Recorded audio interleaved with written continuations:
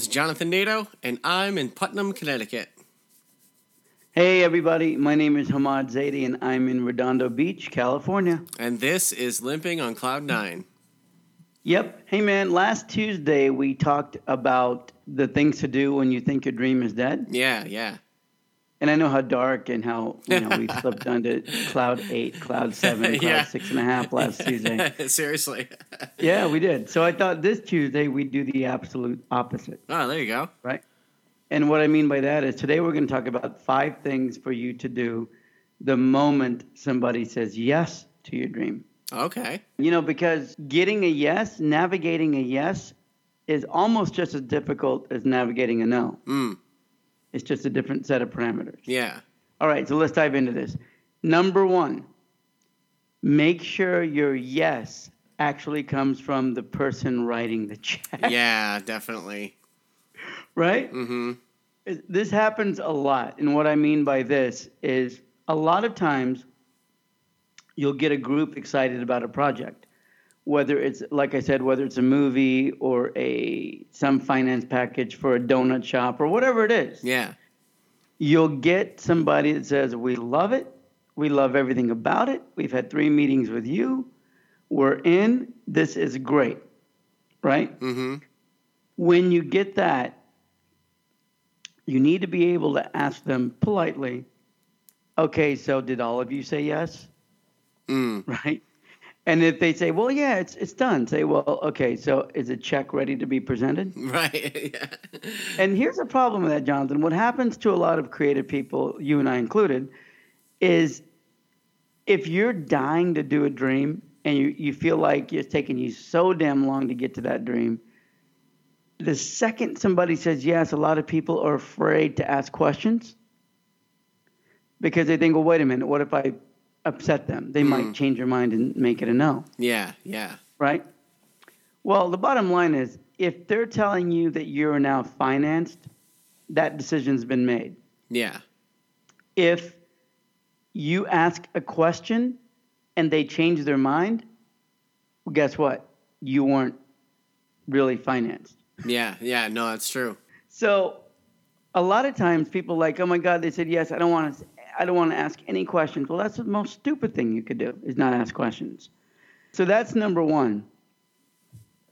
Any questions on that one or any comments on that one? No, I mean, I've experienced that when I was talking to Google before. I met someone at Google, and I was working on, this is like something 8 years ago or longer, but I was working on a bunch of like accessibility software stuff for people with disabilities. And long story short, I met this person. They're like, yeah, I gave away, $50 million of Google's money last year. And I was like, oh, I need to talk to you. And so, Right. I told her about projects I was working on. She seemed all excited, blah, blah, blah. Emailed her back and forth, proposals, the whole 9 yard. And then she's like, okay, I just got to run it past this like she wasn't the decision maker, it turned out. It seemed like it, but she wasn't the decision maker. And so it goes to the decision maker, and then boom, everything just gets shut down, and nothing moves forward. Yeah, and here's the thing. I'm so glad you shared that because that's not really a unique situation. That happens a lot. Yeah. Right? Yeah. And what you have to remember is if they say no, they could say no for a billion different reasons. Yeah. So that's another really interesting thing that I wanted to share is people, when they say no, they don't explain. Right. They just say no. Yeah.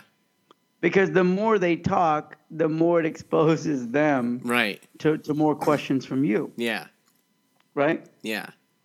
No, that's really good. I thank you for sharing that. So the second one on my list of 5 things to do after you get a yes, and this leads right into what you just shared, clarify the amount of your sale. You need to clarify how much ownership are you getting or what are you getting for this. It needs to be really, really clear. Unless there's clarity on both sides, something can be misconstrued. Totally. Yep. So that's very, very important. Now, the next one's my favorite. Number 3 is my favorite. You want to take a guess at what it is? I'm not sure what it is. Clarify your level of involvement. And what I mean by that, this more pertains to making a movie or selling a screenplay Yeah. or doing something creative. Because a lot of times writers or producers or directors will slave forever for years and even decades getting their script sold. And in their mind, they think the studio's bought my script or an investment group's bought my script. Now they're going to hire me to direct. I'm going to turn it into Steven Spielberg or George Lucas or some, or some Catherine Bigelow or some amazing, or Patty Jenkins, some amazing director. What they don't realize is 99% of the time, they don't want you to direct. They just want your story. Yeah. Yeah. Right? Yeah. So, and even if it's something that you brought to them, you start thinking, wait a minute, I created this thing. This is mine. And they're saying, yeah, and here's a check for it. And right. Now, yeah. and now it's ours. Right. Right? Can I give you a quick example? Yeah. I met a really cool family in Hawaii last summer in Maui when me and Shahina took the girls to Maui. And I kept in touch with the father, and he had a screenplay, right? And I read it, and it was pretty good script. I mean, it needed work, but all scripts need work, but it's a pretty good script. He called me about 2 months ago, and he told me that he was getting a meeting with Dr. Dre. Okay. Right? Yeah. And then I'm like, okay, that's awesome, man. So on what script? And he goes, the script that you read. And I said, well, I read it, I liked it, but I gave you tons of notes on what to change. Did you do any of those? And he's like, no, because I sent it to his office, and they loved it, right? Yeah. And now I'm getting a meeting with him. So I said, all right, okay. Then he goes, what do you think I should do? And I said, well, you need to have a plan, right? And then the response was, and I like this guy a lot. He's a really, really, really cool guy. He's a great guy.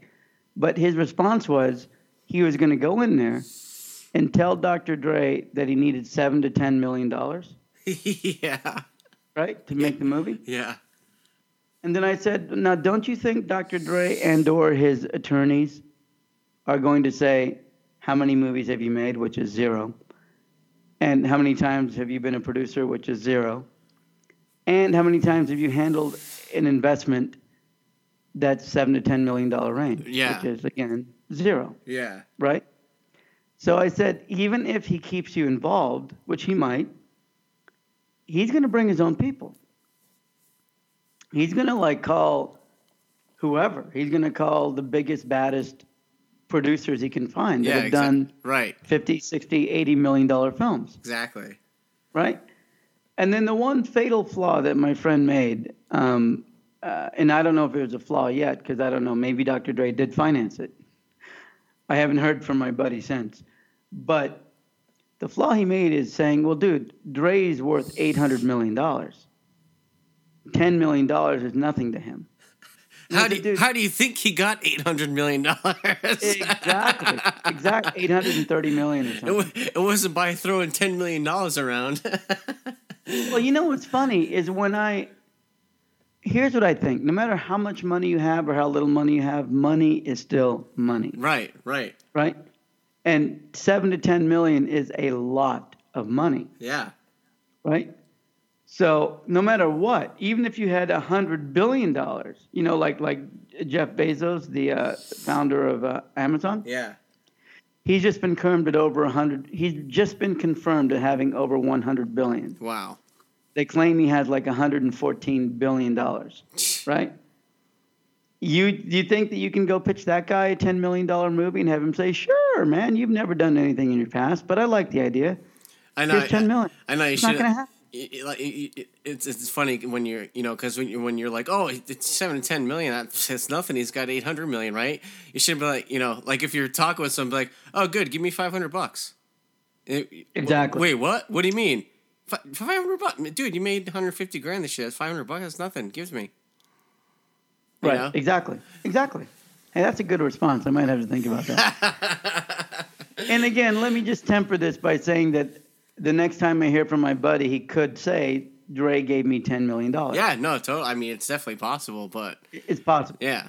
My point for bringing that story up is just to go in and say it's mine, so my involvement needs to be throughout the entire thing. It doesn't really work like that. Yeah. And maybe it does, but you've got to clarify that from the get-go. So the next one, number 4, is lawyer up for your contract negotiation. And what I mean by that is you are the worst negotiator for yourself because you out there are emotional and you're close to it because it's your project. Yeah, that makes sense. Right? You need somebody who's not you. Yeah. If you go in there and try to negotiate yourself, they're going to be like, oh, come on, man, we're making your dream come true. We're making you want to open a shoe shine shop, you want to open a tech company, you want to open whatever you want to open.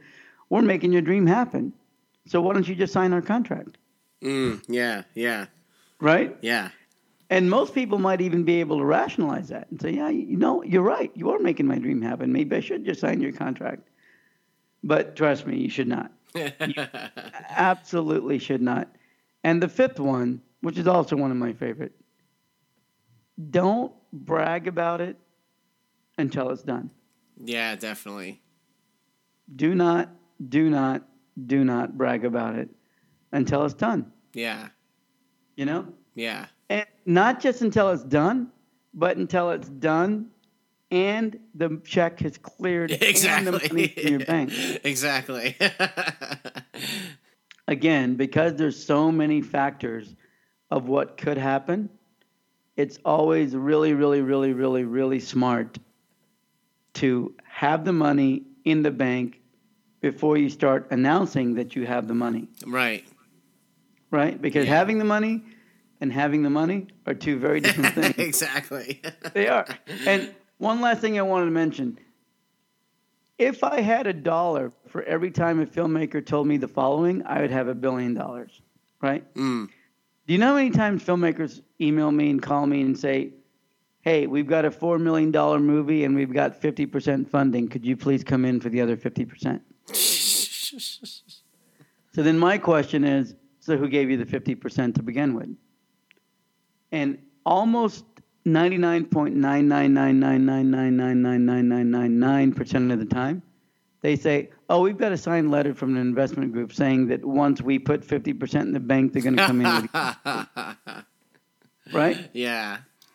And the funny thing is, just like in any business, the hardest money to get is the first money in. Right. Those letters mean nothing. Yeah. It's funny. We kind of talked about that before, and you're like, yeah, that's basically an investor's way of just saying, we're not interested. Like, you get the first half of it, we'll come in, because they know they're not even going to get the first half.